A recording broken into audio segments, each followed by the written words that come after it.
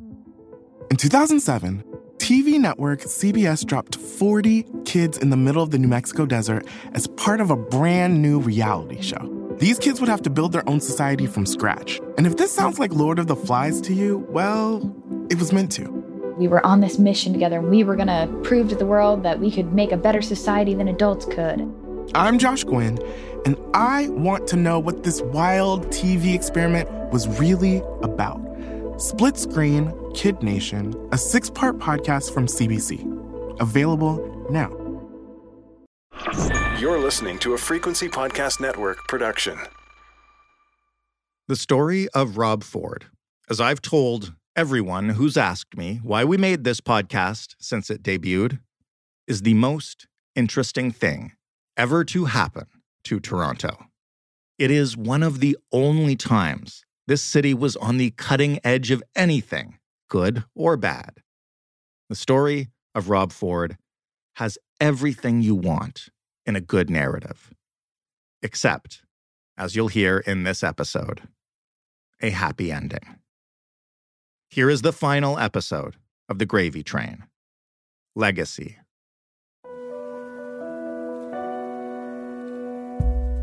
My name is Dr. Zane Cohen, and I am a senior member of the surgical team at Mount Sinai Hospital. I am continuing to oversee the clinical care team for Mayor Rob Ford. As a brief review, Mayor Ford was admitted to Mount Sinai Hospital last Thursday, September the 11th. Myself, together with a multidisciplinary team of specialists, then undertook a thorough medical assessment. The diagnosis is a malignant liposarcoma. I'm Jordan Heath Rawlings. This is The Gravy Train. Rob Ford had gone to his doctors, complaining of severe abdominal pain. His doctor sent him to the hospital, and shortly after that, he was diagnosed with a rare form of cancer that grows in fat tissue. I got a call saying that Rob was in the hospital, and it wasn't good. Michael Ford, Rob's nephew, and the rest of the Ford family were caught completely by surprise. I think at that moment he had to acknowledge that he had the fight of a lifetime in front of him. At almost the same time that Rob was learning how serious his illness was, he was facing a difficult decision and a deadline that meant he had almost no time to make it. They made this incredibly last minute, down to the wire, down to the last 30 minutes of the deadline for nomination to switch places. Jennifer Pagliaro was now covering City Hall for the Toronto Star. It was September 12th, 2014, the last day to enter the race for mayor of Toronto. The cutoff for new entries was 2 p.m. Rob had previously insisted that he would run for re-election through his illness. But as the hours counted down, rumors were flying around City Hall that the Ford brothers would swap places, that Rob would drop out and run for his old city council seat, and Doug Ford would take his place in the race for mayor. And we had heard that this was happening, that they were going to have to sign the forms, literally in his hospital bed. And someone had to actually drop off the forms at the elections office, which is next to my office at City Hall in the press gallery. And so all of the cameras had been in the office all day, waiting to see what would happen. And finally, one of his campaign staffers arrived through a back door. Everyone sort of crowded around him, and he was, filing the papers with the staff in the elections office. And everyone was like, hey, what's happening? Tell us what's happening. And he just was silent. He wouldn't speak. And so I remember crawling between the legs and the crowd of journalists there and popping up next to the desk and just leaning over to see that they had signed, Doug replacing Rob in the mayor's race and Rob replacing Doug in the councilor's race. But there's no cell reception in this tiny little elections office at City Hall, so I had to crawl back out from where I had arrived in front of the desk and like run out into a hallway where I could say like, it's happening. The Great Switch, 2014. As soon as the switch became official, Doug called a press conference to explain the decision. He asked me to make sure that I tell people just how much he really cares. That this is more than a job for Rob. It's his life's work and his passion to fight for this city and for each and every one of you. He told me that he needed me to take the torch while he focuses on getting better.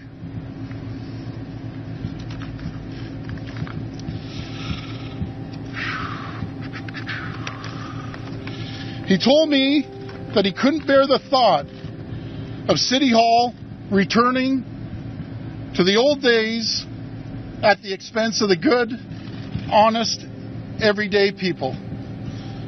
While I want to ease his mind and do everything I can to help him feel better, I told him that no one here could ever replace him.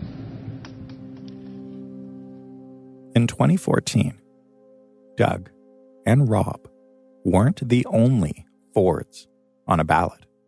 Rob's nephew, Michael, who was just 20 years old, had grown up idolizing his uncle's political success, and he'd originally registered to run for city council in Rob's old riding. But when Rob dropped out of the mayoral campaign, Michael dropped his city council bid and ran instead for school board trustee, and he was elected in a landslide in Etobicoke. Earlier that year, Michael, who you met last episode, and you may recall had a tough childhood, had changed his last name from Stirpe to Ford. That didn't hurt his chances either. And it's in, kind of the public domain that my father, didn't live the life I would aspire to be, or to kind of carry on in my own life, and for a number of reasons. When I changed my name when I was 18 years old. So, my name was always Ford. It was just dropping a name that I made a personal decision to do. Right. Yeah. And I guess it aligned with your political aspirations, right? Or was that not part of it at all? Well, at that moment in time, it wasn't. Of course, I'm not going to sit here and say, well, my name didn't help me, and that's absolutely not the case. Of course it did, because when I spoke to many of people, it wasn't the name itself, but it's what came with the name, and people knew that that stood for serving the public and really working as hard as I can to help people. In the final weeks of the campaign, after the switch had been made with Doug, Rob was rarely seen. He was undergoing treatment. But in Etobicoke, that didn't matter. Rob didn't need to show up. The name was enough.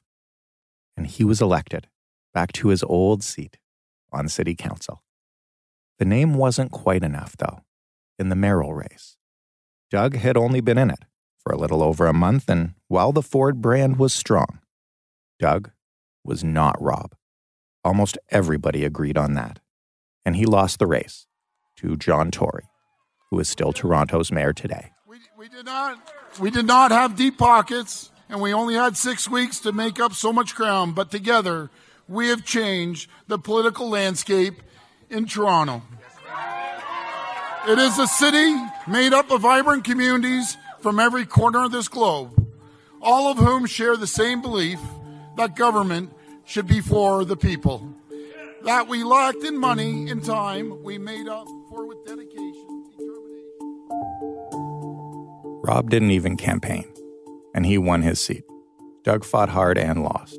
And look, when you talk to people who were on the inside of Toronto politics in 2014, staffers and journalists and politicians from both sides, it doesn't matter. A lot of them say that if it weren't for the cancer, Rob would have won re-election as mayor and it might not have been that close. In spite of the crack videos, in spite of the criminal investigation, the lies, the embarrassing scandals, the fact that his own counsel had taken away some of the powers that he would have been running to get back, he still would have won, they'll tell you. Jennifer Pagliaro, from The Star, is one of those people.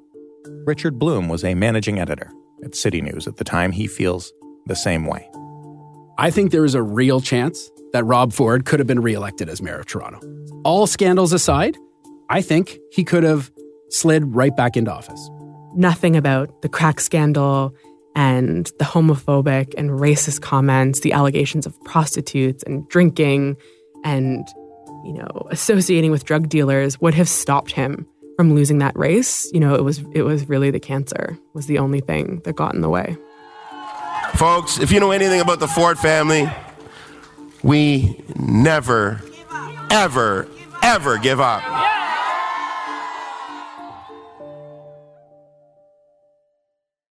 That was Rob on election night, after his council win, vowing a mayoral comeback. If Rob hadn't been sick during that race, some people would have done anything to beat him. And Rob would have done anything, would have said anything to beat them. He loved campaigning more than he ever loved governing. And he was looking forward to making his case to Toronto that the crack stuff didn't matter as much as saving the money did. That would have been his argument. And there's no question that it would have split the city down the middle. And everyone would have voted on it, and we would have had a referendum based on the insanity of the past 4 years, factoring in everything. But Toronto never got that referendum, and the election passed, and Rob kept fighting. He returned to his council seat after a round of chemotherapy, and he was in bad shape. He looked gaunt. He looked weak. He didn't look like Rob Ford, not the Rob Ford that had been such a huge presence looming over an entire city for years. And for some people, even people who utterly disagreed with his politics, it was really hard to see. Here's his old colleague on council, Joe Mihevc. At council, he would come in, he would be wearing track pants, he would be wearing some kind of device on his side that I think regulated some kind of a medicine that he was taking. It was a time when I guess he was healthy enough that he could make it in, and he was really committed to being there for his residents and to showing a strong face. While Rob battled cancer, he didn't do much media. And the months after the election passed, and 2015 began. Over this time, though, he did have a few meaningful conversations, the kind he hadn't really had with anyone in the press who wasn't a Ford fan since the scandals began. The person he talked to most often was Cynthia Mulligan of City News. Cynthia had bravely and publicly dealt with breast cancer, and she knew what a struggle some days must have been for Rob. How are you, counselor? I just got a bag draining right now. Do you? Yeah, I had some fluid buildup. So they had they had to put another tube and go across, drain it through my legs to my bag. So. You in a lot of pain still? Yeah. When they operated, they didn't put me under on this one. So they froze the area. Still, as you know, it's painful. Yeah. Just got to take it one day at a time. It's a long haul back. Yeah. Are you feeling confident about all the cancer being removed in the surgery? Absolutely. You know, you have to think that way. You can't think any other way. You have to think positive. You got to, move forward, and that's what I'm doing. 1 year ago, Cynthia was at the front of scrums, demanding answers from Ford about his crack use, about his meetings with gang members. Now she was empathizing with him about his illness, about trips to the hospital and surgeries. This was happening a lot. Joe Mihevc, for instance, had fought Rob on every issue as hard as anyone on city council. I certainly felt during that period, it's hard to be angry with a guy who's struggling really hard with cancer. And I wished him the best when I spoke to him at council. Others did as well when we circled around him once, that he was in our thoughts and our prayers, and we wanted him to heal so that he could come back in the political arena and give us a good fight. Despite the surgeries, despite the medicine, Rob was getting progressively worse. And in one of the lowest days of his struggle, Cynthia sat down for a long interview with him. You can look at the tape now. Rob is sitting in a lazy boy. He's lost most of his hair. His face is red. There are broken blood vessels across his cheeks and his nose. Sometimes his voice breaks. Sometimes he fights off tears. Sometimes it seems like Cynthia might be doing the same. It's not easy viewing. It's World Cancer Day. It seems very relevant to talk to you and find out how you're doing right now in this whole process. Well, thanks for asking, Cynthia. It's very kind when people come up and ask how I'm doing. I'm doing the best I can in the situation. We watched your interview with him. It was really raw. What was that like? It was sad. It was raw, and his barriers were down. And it's probably the first time I've ever seen him with his barriers down. Got a young family. You just gotta, keep assuring them that Daddy's going to the hospital every day to get better, and that's it. Just, but I'm, not going to mislead anyone. It's a struggle. It's a real struggle. And people tell you, well, don't go to work, go home and relax. No, because when you go home and relax and no one's there, all you do is start thinking. I'd rather come here, do my job, go out and see people, just keep doing the best I can. Did you ever think you'd be sitting here as one of the people talking about cancer, experiencing it? No, I was shocked. I didn't really know cancer ran in our family. On my mom's side, yes, but not on my dad's side. But then my dad died of cancer, colon cancer, and within 2 months he passed away. That must be scary for you when you think about that. That really shook me up. I don't think I'll ever get over it. So now that you're going through this, after watching your father pass away from this disease, have you learned anything? I mean, I think anybody who's diagnosed with cancer, after many people say, oh, I learned so much. Is there a lesson that you've learned here that you've been able to comprehend? Have you changed at all? Just be grateful. Be grateful for every day. No matter how bad your days are, nothing's as bad as going through this every day. It takes over your life. It's your whole life revolves around cancer and the treatment, and you can't do what you want to do anymore. Cancer tells you what you're going to do every day. Then after the camera stopped rolling, we had a really good conversation, just heart to heart, about the emotions that you would go through. And I'm not going to get into a lot of detail because I consider that still a confidential conversation. But I will say that I really felt for him. And he was worried about his kids, as any father would be. He was worried about leaving his kids. And he was scared. And it was really sad.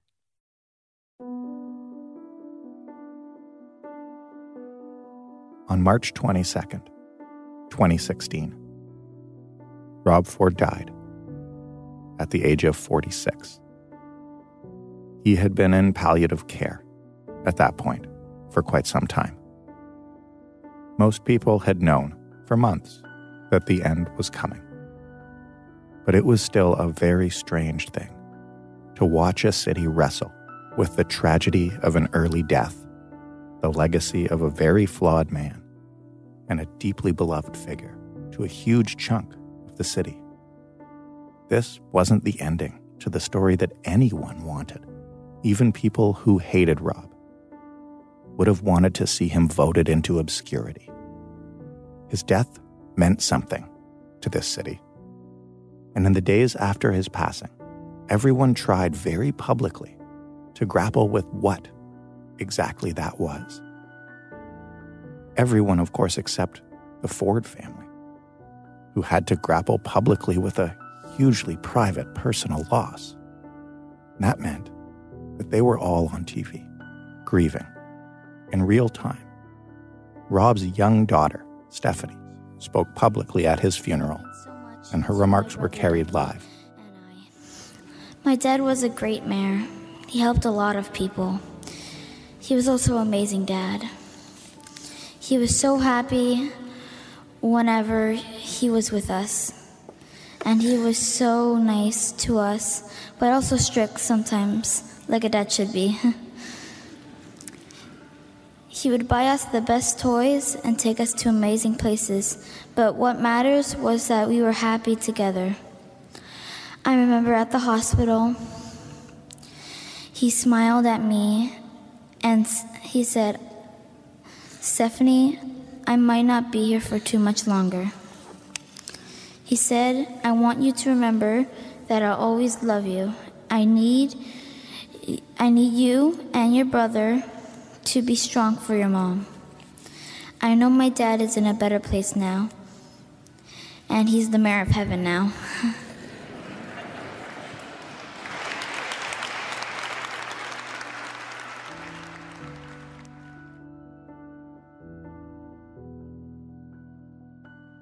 A lot of Toronto mourned along with the Fords. Rob's casket lay in repose in the center of City Hall for 2 days. Thousands and thousands of people lined up to pay respects. Thousands more lined the streets and followed Rob through those streets for blocks, from City Hall to the church for his public funeral. Then the Fords held a celebration of Rob's life at the Congress Center back in Etobicoke, and thousands more jammed the building. There were undoubtedly lots of Torontonians who were privately glad that the city's very public ordeal was over. But this really wasn't the time for them. And all you had to do was walk down the street with a camera, and you would hear from Ford Nation. Whatever he said, he was true to his words. And he was a good man. He's like a father figure, and he did so much for Torontonians. We're going to miss him forever. I loved him a lot, and I cried all day the day he died. Doug spoke about that support at Rob's funeral. Rob was the champion of the teen. He was the champion of the immigrant, the new Canadian, the union worker, the frontline worker, and champion of the little guy. I always said there was a big guy that was the champion of the little guy. And that was so suitable for Rob. And I can't tell you how grateful our family is, and will be forever grateful and indebted to this city for the love and the outpouring of support. My brother Randy said when we're walking down the street, we haven't seen this much love and support since the Blue Jays won the World Series or the Leafs won the Stanley Cup. And again, to the people of Toronto and right across this country, and we ended up having emails right across the world, we thank you from the bottom of our hearts. We love each and every one of you. And again, we'll always serve, the Ford family will always serve the city of Toronto, the province of Ontario, and this great country of Canada. Thank you very, very much. God bless each and every one of you. And Rob, I'm going to miss you like crazy. I love you more than anything in the world. And don't worry, Ford Nation will continue. We'll continue respecting the taxpayers. Thank you.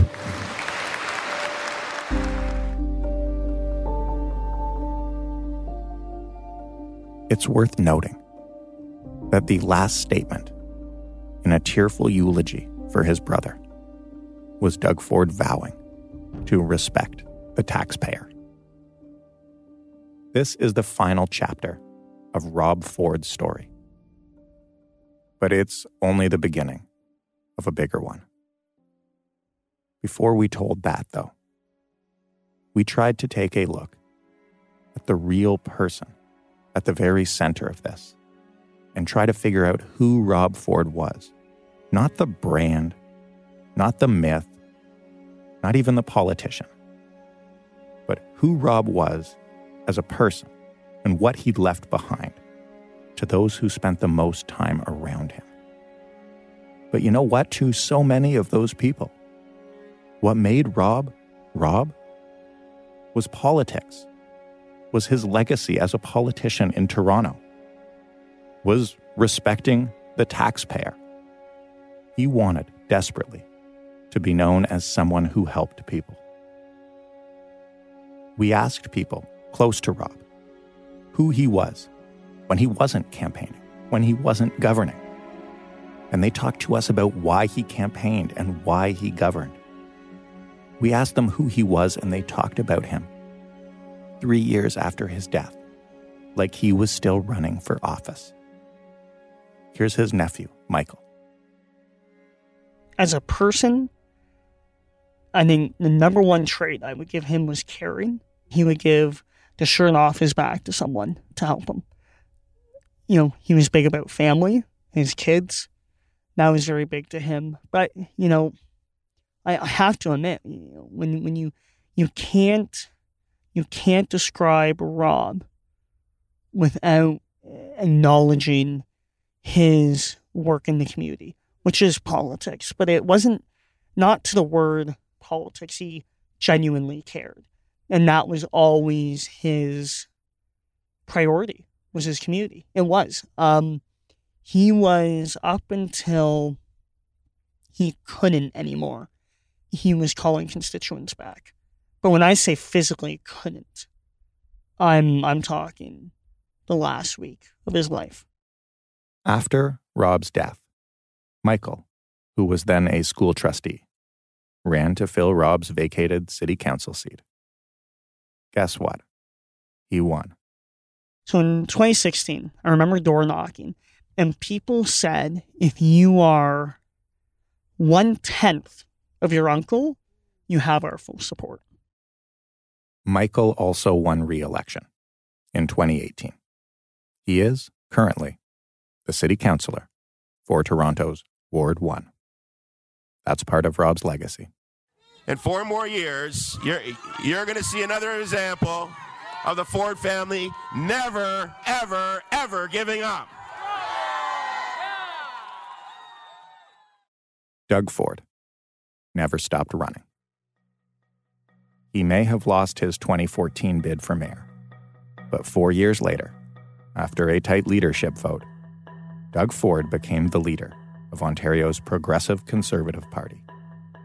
And a couple months after that, when Ontario voters rejected the Liberals in favor of a campaign of cutting waste, respecting the taxpayer, and governing, as his slogan said, for the people, he was elected Premier of Ontario on June 7th, 2018.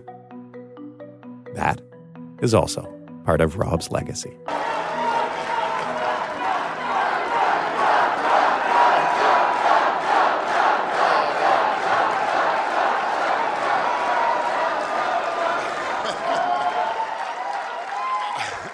We have taken back Ontario, and my friends, the party with the taxpayers' money is over. It's done.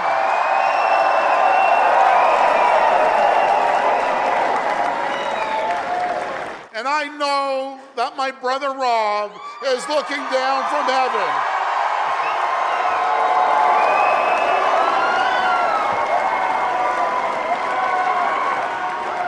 I tell you, I'm just getting chills talking about him right now. I know Rob, he is celebrating with us tonight. We owe so much to Rob's legacy.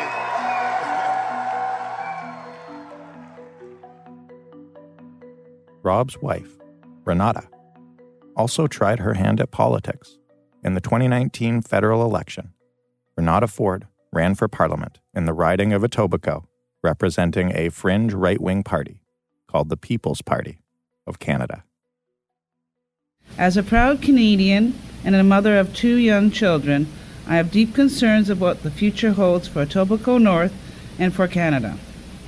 With the federal government mired in scandals and with ever-escalating budget deficits, which translates into more and more taxes, wasteful spending, and a government that absolutely has no respect for the taxpayers, I felt it was time for me to step up and run for public office.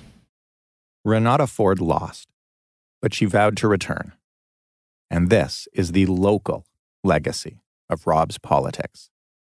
A Ford on the council, a Ford running the country's largest province, and a Ford trying to run federally. But that's not the whole legacy. That's not where this story ends, and you know where this is going. Recognize this slogan? Our plan takes steps to derail the gravy train for special interests by ending Obamacare's twisted incentives. Here's Joe Mihevc again, speaking about the real legacy the Ford years have left behind. So our conversation, interestingly enough, focused on the crack, the personal addictions, the human side of Rob. And, that's, of course, an important chapter. But what Rob Ford is really more important for is his political legacy. He was one of the first of the right-wing populist, screw the government types that have emerged in this decade. He was one of the first, and it worked.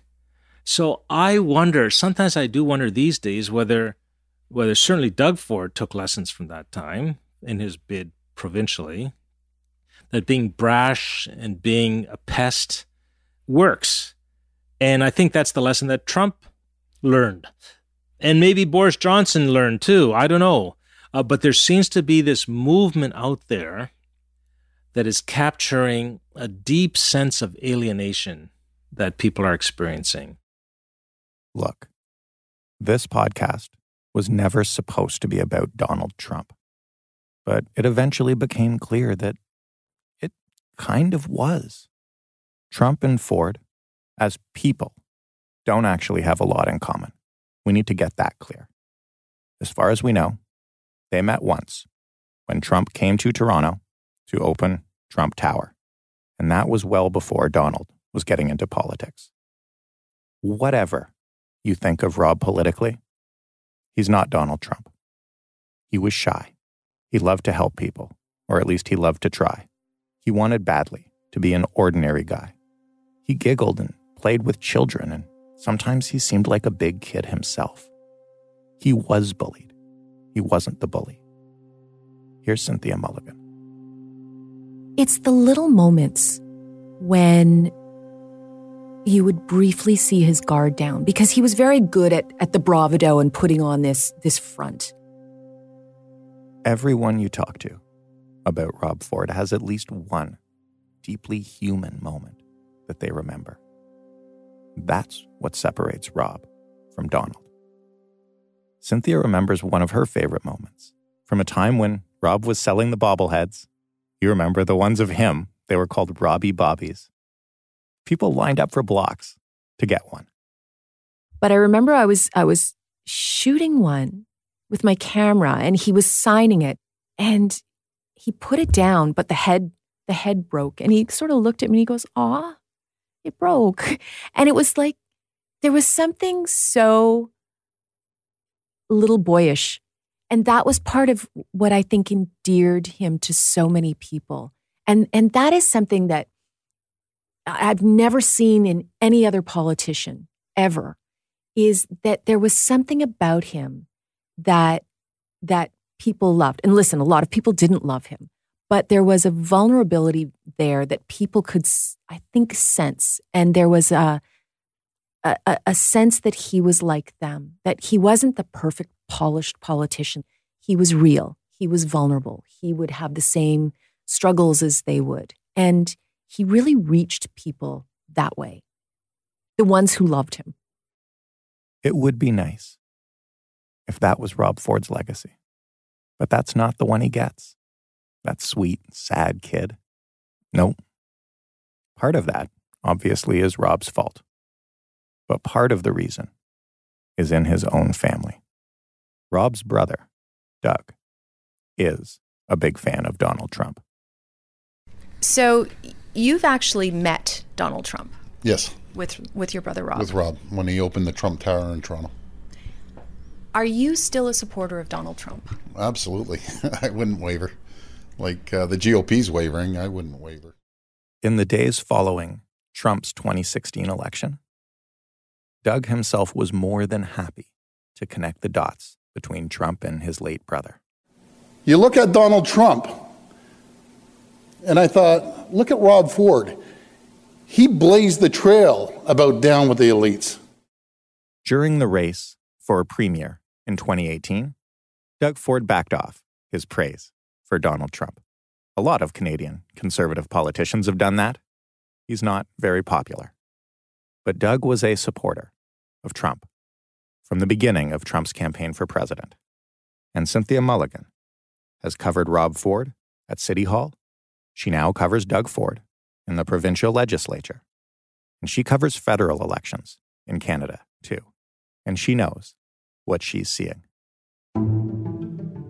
What I would say is he's the precursor to Donald Trump. He was Trump before Trump was Trump. This retail politician, this populist politician, somebody who knew he had this uncanny ability to tap into people with a line or a slogan. And he appealed to people who were worried about their money. He appealed to people who maybe didn't feel that they had gotten far enough in life. When you would go to his rallies, there were people there who felt that he was the only politician who's ever listened to them and ever related to them. I think most politicians would envy the type of adoration Rob Ford had. And I think Donald Trump took a page out of Rob Ford.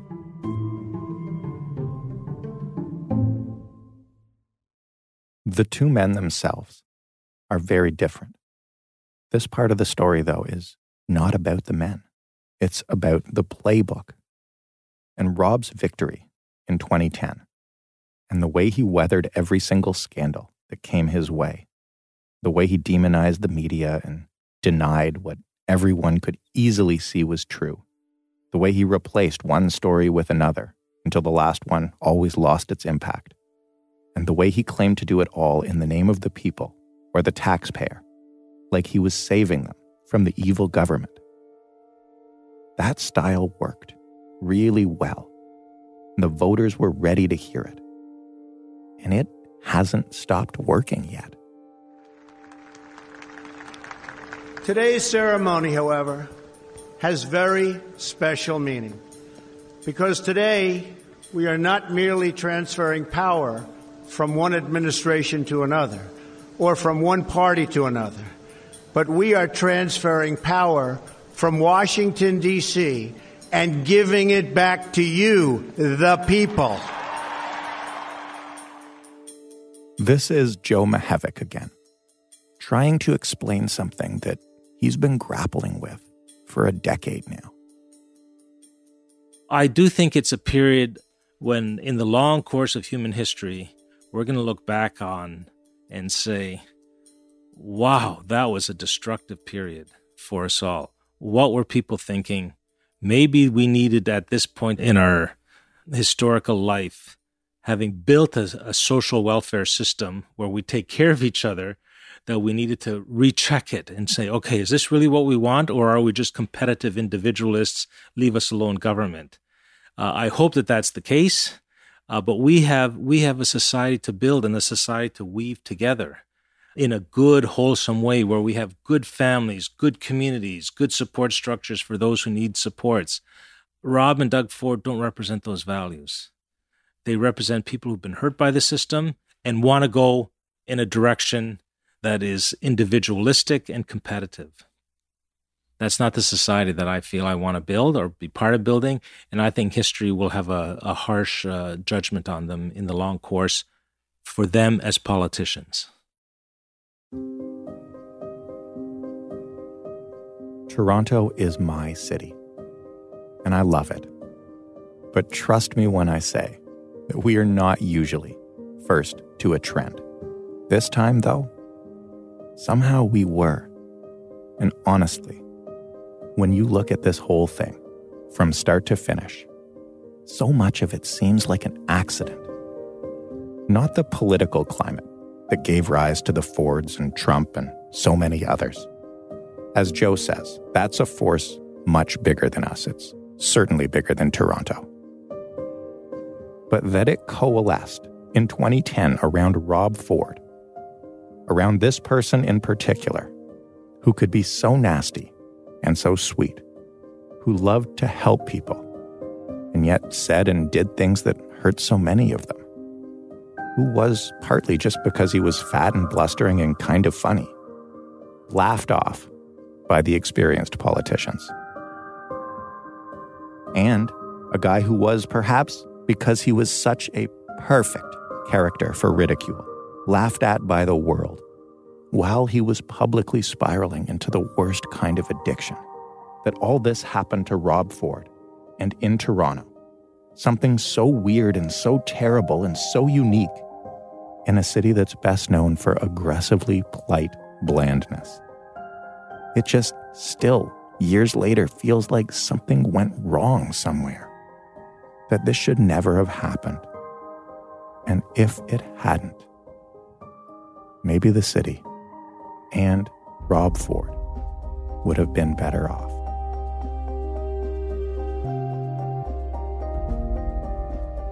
I've often thought he was a good city councillor.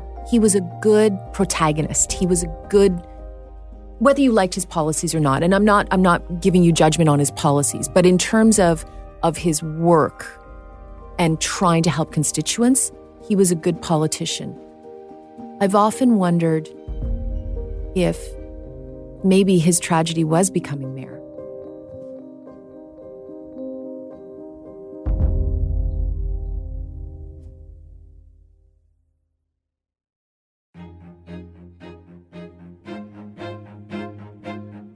I'm Jordan Heath Rawlings, the host and the writer of The Gravy Train. Annalisa Nielsen and Stephanie Phillips are the producers who somehow wrestled this gigantic thing to the ground.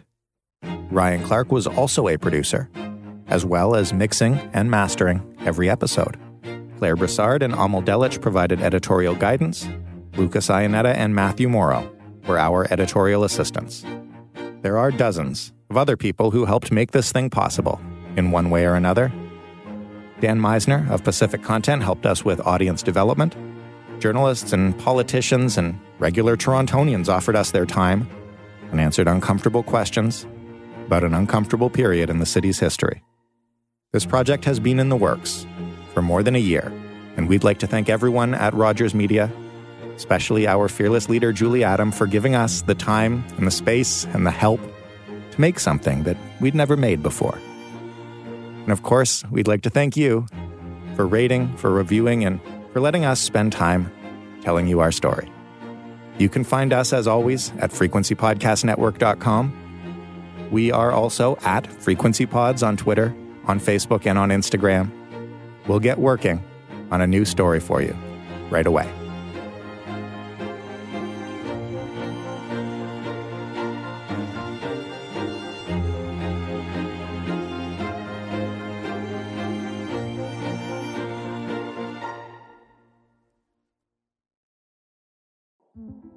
In 2007, TV network CBS dropped 40 kids in the middle of the New Mexico desert as part of a brand new reality show. These kids would have to build their own society from scratch. And if this sounds like Lord of the Flies to you, well, it was meant to. We were on this mission together, and we were going to prove to the world that we could make a better society than adults could. I'm Josh Gwynn, and I want to know what this wild TV experiment was really about. Split Screen, Kid Nation, a 6-part podcast from CBC. Available now.